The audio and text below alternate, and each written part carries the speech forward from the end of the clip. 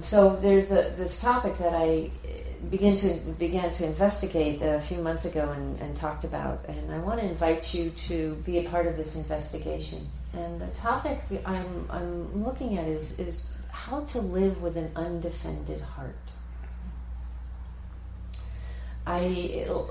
We have an intention setting ceremony here every New Year's Eve, and a year ago, my intention was to live with an undefended heart.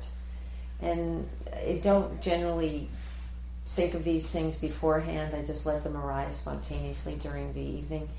And a couple of people commented on it, and a few months ago someone asked me if I would do a Dharma talk on what that means.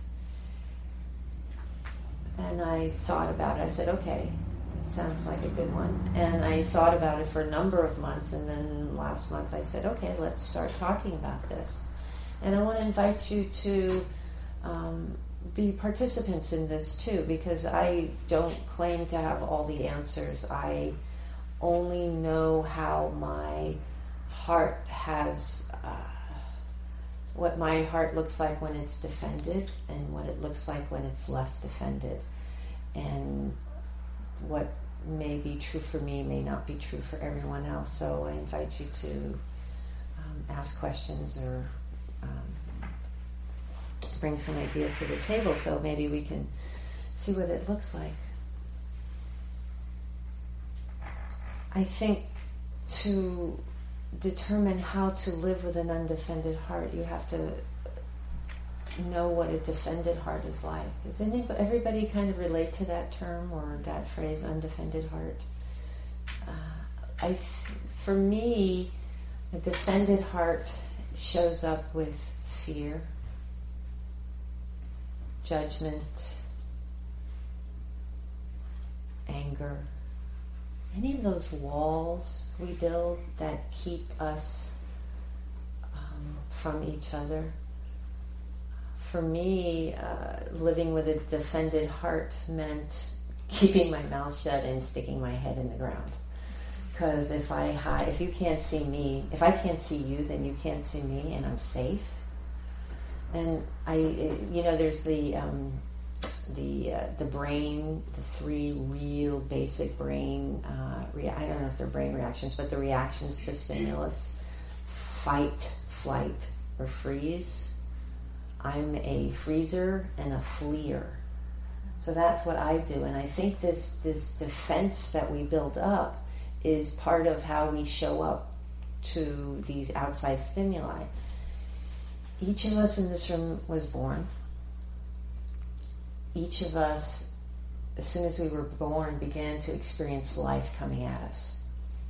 Each of us has a different story, but each of us started experiencing things, whatever it was. Some of us had really difficult childhoods, really difficult, hard circumstances. Some of us had more pleasant, more nurturing circumstances, but we each had our own circumstances to deal with, and we started building or started coming up with solutions to what was coming at us to make sure we were okay, because we have a tendency to go towards what's pleasing and go away from what's displeasing.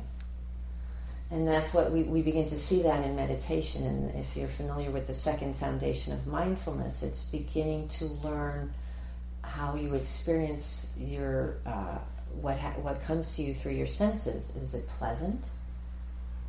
Is it unpleasant? Or is it neutral? And generally when it's pleasant, we want more. And if it's unpleasant, we want less. And what do we have to do to not have the unpleasant stuff? And how do we get more of the pleasant stuff? This stuff is working in us from this age. Some of you have children in here, and I'm sure you can see those things in their reactions. No, more that, less of that. More pleasant, less of the unpleasant. So that's how we start building up these defenses. That's how these walls start building around us. And we each develop our own walls depending on our circumstances. And they become so ingrained in us at such a very early age that by the time we're adults, by the time we're whatever age you are, they're almost subconscious. We don't even know how we react to things. We don't even know how those walls are, how those walls are installed, or what they look like, or how thick they are. But I know for me, they show up, and I know they're there when I have that sense of disconnection, that sense of unease, that sense of being separate from. Can almost be considered that one of the definitions of dukkha. The dukkha is generally translated as suffering.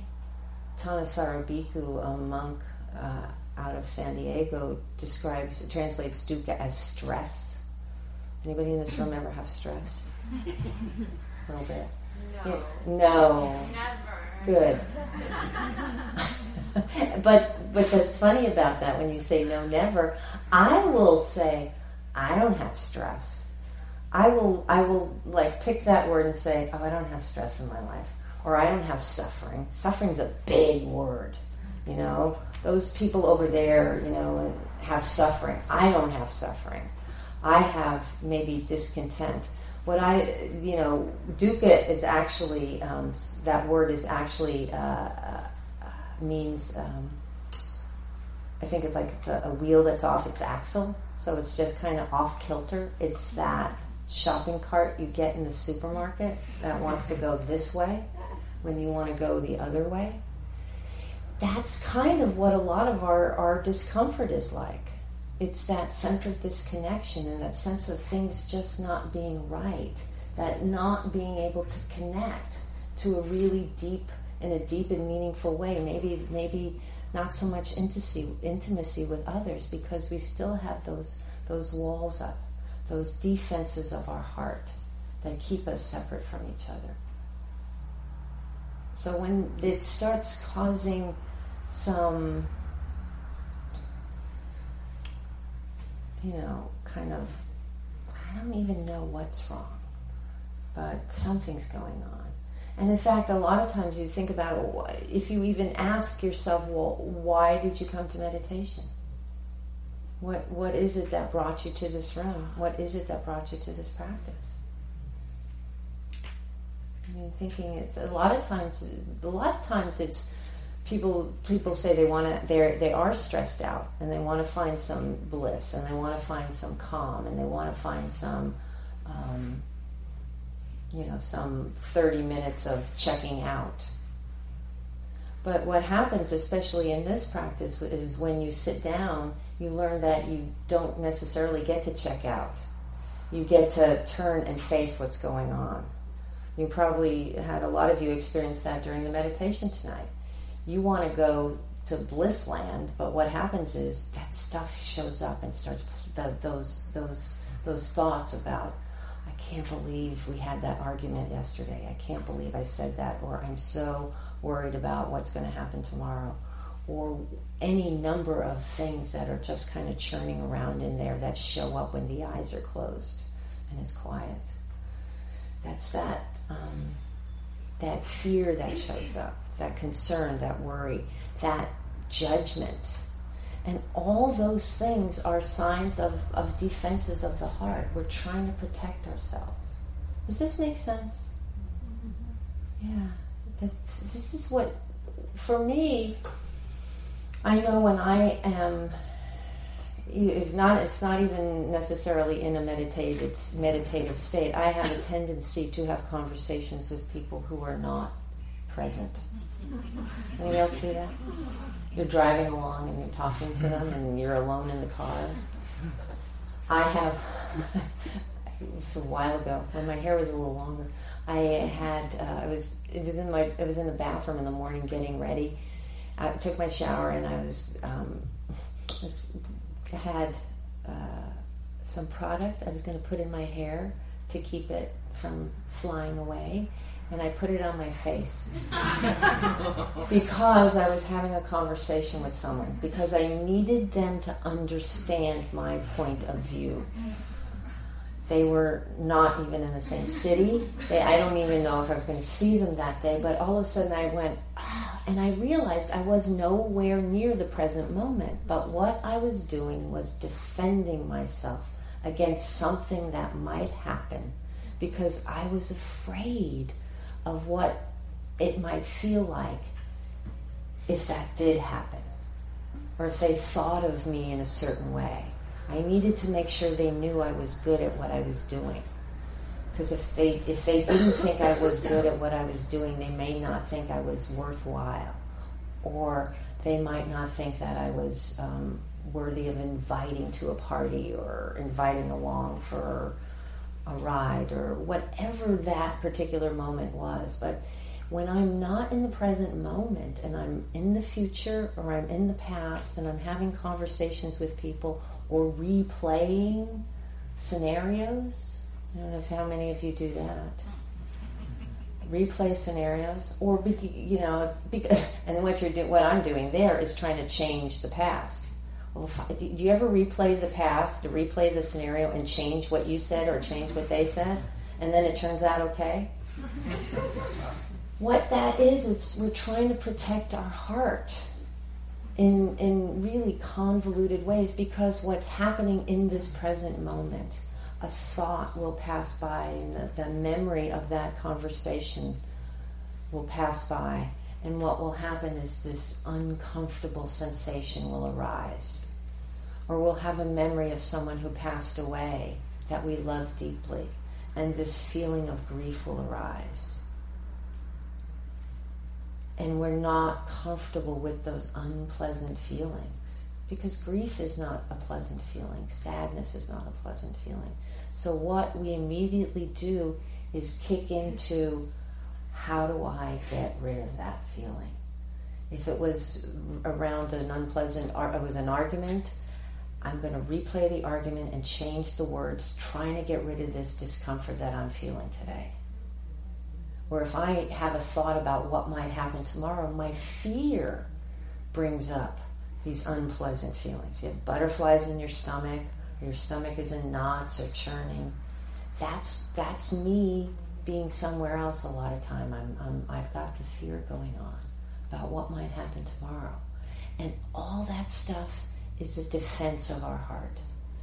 I need to protect myself at all costs. So I'm going to spend all this time and energy trying to figure stuff out to make sure I'm okay and I'm taken care of. Really takes up a lot of time. And sometimes it causes more suffering. And this goes to what the Buddha taught about the nature of our suffering is our craving for things to be pleasant all the time, and our unwillingness to experience unpleasant things, unpleasant feelings. The problem is that life isn't always pleasant. There is discomfort, there is pain, there is loss, there is sadness, and we do all we can not to feel it. And living with an undefended heart means being willing to see how we do defend ourselves, how I run away and hide. I mean, I have spent hours and hours contemplating taking out, cashing in my 401k and moving to New York City and trying to figure out how long I can live in a teeny little apartment where no one will find me. Because that seems like the best idea at the time, because I'm so afraid of, oh my God, I made a mistake. I mean, that's I spend a lot of time, not so much anymore, but I used to spend a long time coming up with these scenarios to protect myself from pain. When in reality, being open to what is in this moment is so liberating. It's incredibly liberating. So, meditation is the tool we practice here to begin to see what our defenses are. So we begin to see how we block ourselves, what the walls are made of, how we built those walls, and begin to start dissolving them when we start recognizing how we show up and how we chase pleasure and push away pain. There's a lot that's been written about this. There's a lot of things we do. Jack Kornfield has a book, A Path. You know which one I mean. A Path with Heart. I think that's the name of it. That is the name of it. A Path with Heart. And he talks about the demons on the path, and recognizing them. It's really important to recognize how we defend ourselves. Are we judgmental? Are we critical? What do we do? Comparing mind. Martine Batchelor also has a book called Let Go, which is about letting go of the addictions of the mind, and she lists numerous types of ways we defend ourselves. Outside of the Buddhist realm, there's a woman named Brene Brown. I don't know if many of you are familiar with her, but she's done a couple of TED Talks on vulnerability. She's amazing. I recommend her highly if you've not seen her. And I'm currently reading her latest book called Daring Greatly, about how to live wholeheartedly. And I think wholeheartedly means with an undefended heart. As much as you can, recognizing that we are human and we do want to take care of ourselves, but we also want to be a part of the stream of life. And when we shut ourselves off behind these walls, not only do we shut off the pain, but we shut off the joy. Because you can't pick and choose. You can't pick, I want the good stuff and not the bad stuff. It's kind of an all or nothing scenario. So in her book, she talks about some different ways we armor ourselves. And they're great. I pulled out a couple of them. One of them is foreboding joy. That's when something good happens and you immediately start waiting for the other shoe to drop. You defend yourself against the good stuff. You can't even that's what I'm talking about. You can't even let the good stuff in. Anybody ever do that? Yeah, this is good. It's not going to last. Well, yeah, it's not going to last, but shift the way you experience it so that it's like, yeah, it's not going to last, so let me enjoy it while it's here. Instead of being in that fear of it's going to go away, it's going to go away, it's going to go away. I used to miss out on all the good stuff because I was always worried about when it was going to end. When I was a kid, I remember distinctly we were going to go to an amusement park on Saturday. And so all week long I'm like, oh, Saturday, is it Saturday? Yeah, 5 days, 4 days, 3 days, 2 days, Saturday. I couldn't sleep the night before. I was so excited. I love amusement parks. I love roller coasters. And Saturday morning, it's like, oh, yay, and we take the bus over there, and we're there, and as soon as we get there, I get in, and I'm like, 5 hours, and it's going to be over. And I missed the whole day, because I was like, oh, only 4 hours left, and I was depressed the entire time I was at the amusement park, and I missed out, and then it was like, oh, it was over. And I don't know if I experienced any joy in it, because I was nowhere near the present moment. The present moment was always somewhere else. It's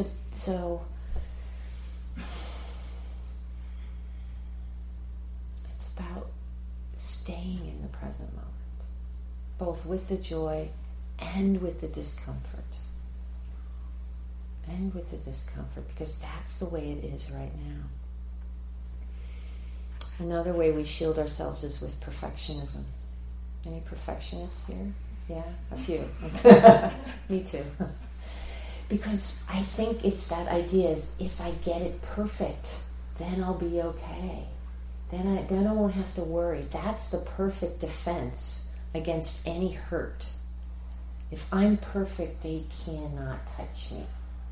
Nobody can get in. Nobody can get in. And that's a problem. If you're perfect, do you really want to hang around with perfect people? Not so much. Messy. Messy is good. Numbing. Numbing is a very popular way to defend ourselves. Not just alcohol and drugs and sugar and sex and gambling and shopping and any of those myriad things. We can find all kinds of ways of numbing ourselves. I remember years ago, at the end of the day, I went, how did I just spend 8 hours playing solitaire? Anybody? Yeah. It was amazing. And I had to stop and go, okay, what am I not looking at? What's going on here? These are defense mechanisms. And do you numb yourself? How do you numb yourself? And she has a number of other ways that she talks about it. So really, really interesting. I found a line, or maybe I wrote this myself. I don't know, because I don't have a reference to it, so I'll own it. But it said, delusion in the mind causes us to think we need armor. We're deluded, thinking that it needs to be a certain way for us to be okay. And I kind of spoke to that at the beginning of the meditation. Allow your meditation to be whatever it is. It doesn't have to be blissful to be right. Your mind doesn't have to be quiet for it to be what it's supposed to be. It just is. We get stuck in thinking that if I had done something differently, it would be better. It hurts now and I don't want to hurt, so I shoulda. And we should all over ourselves. And we create our own suffering. We create our own discomfort. It's really painful to live in that place. And so when we think we're defending ourselves, we're really causing us our own discomfort.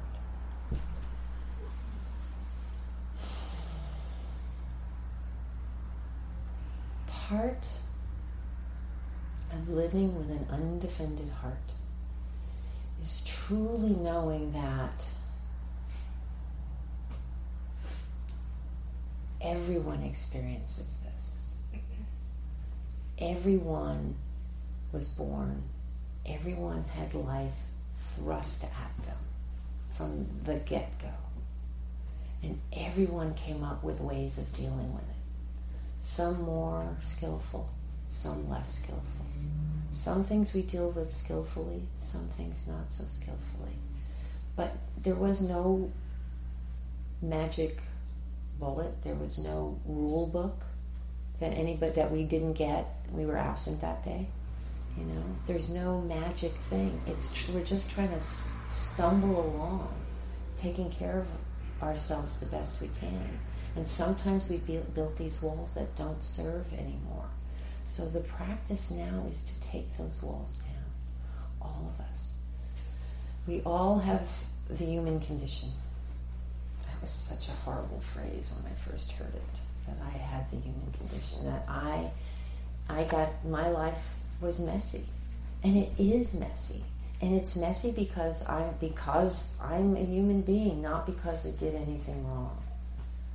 And the Buddha said, there is pain, there is birth, there is aging, there is sickness, there is death. You have a body, it's going to hurt. Everyone you know will be taken from you. Everyone. The 5 remembrances, we're of the nature to grow old and get sick and die. And everyone we know and everyone we love will go away, and all we have are our actions. That sounds really harsh, but it's true. And when we learn to embrace humanity, our own humanity, and be willing to step into it fully and wholeheartedly, then those walls begin to dissolve. Then we begin to live with an open heart. And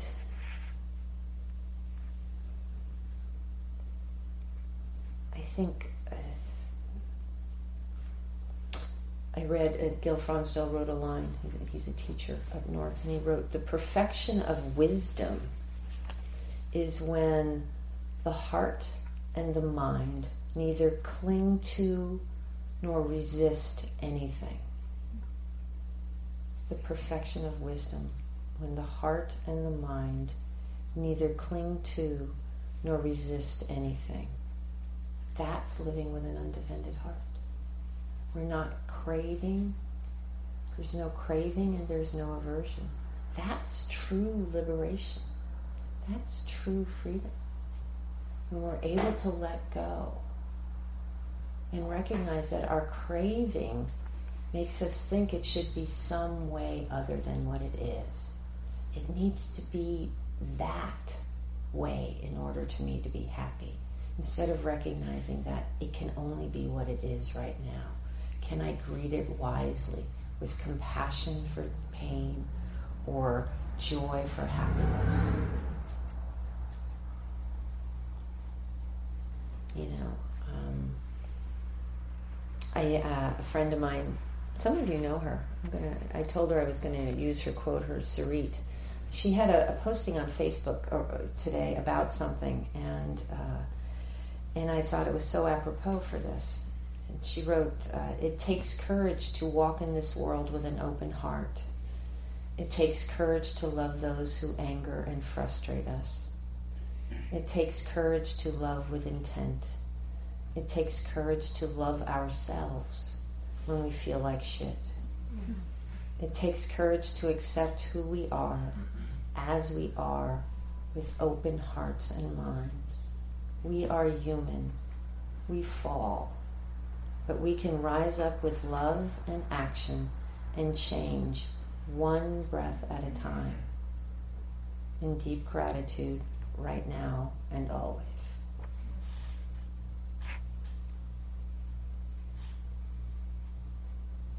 Sometimes Facebook is good. So, it's only the tip of the iceberg, I think, this exploration of this topic. I think it's really rich, and I think it's really deep, and I think it's really worthwhile. I think it's important to...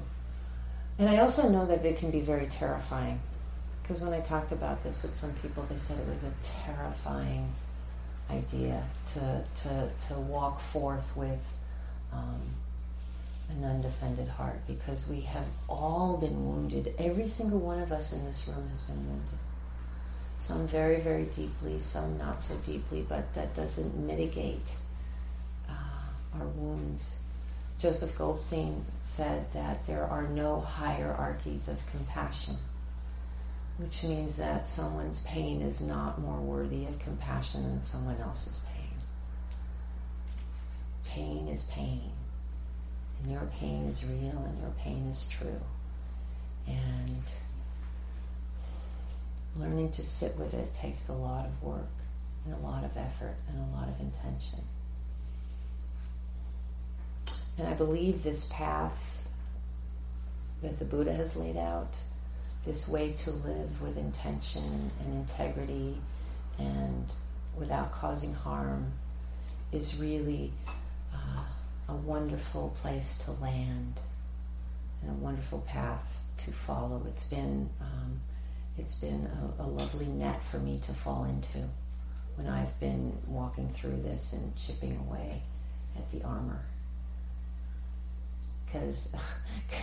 And then sometimes I think the walls are gone, and then there they are again. So I'm not done yet, which is okay. I think I need to stop now, but I want to leave you with a couple of questions. I was going to break into dyads. I always plan this, and it never happens when I teach, but I want you to take these two questions home with you and think about them, because I think it's worthwhile. How do you defend your heart? How do you defend your heart? You know, John was saying he's the anger guy. I'm the runner awayer. What does it look like for you? You know, are you sarcastic? How does it show up? How do you defend your heart? And how can you live with an undefended heart? it's not that there's answers that you're going to come up with these questions, but I think it's one of those things that it's really good to investigate, because there's so much freedom to living with an undefended heart. So much freedom. So thank you.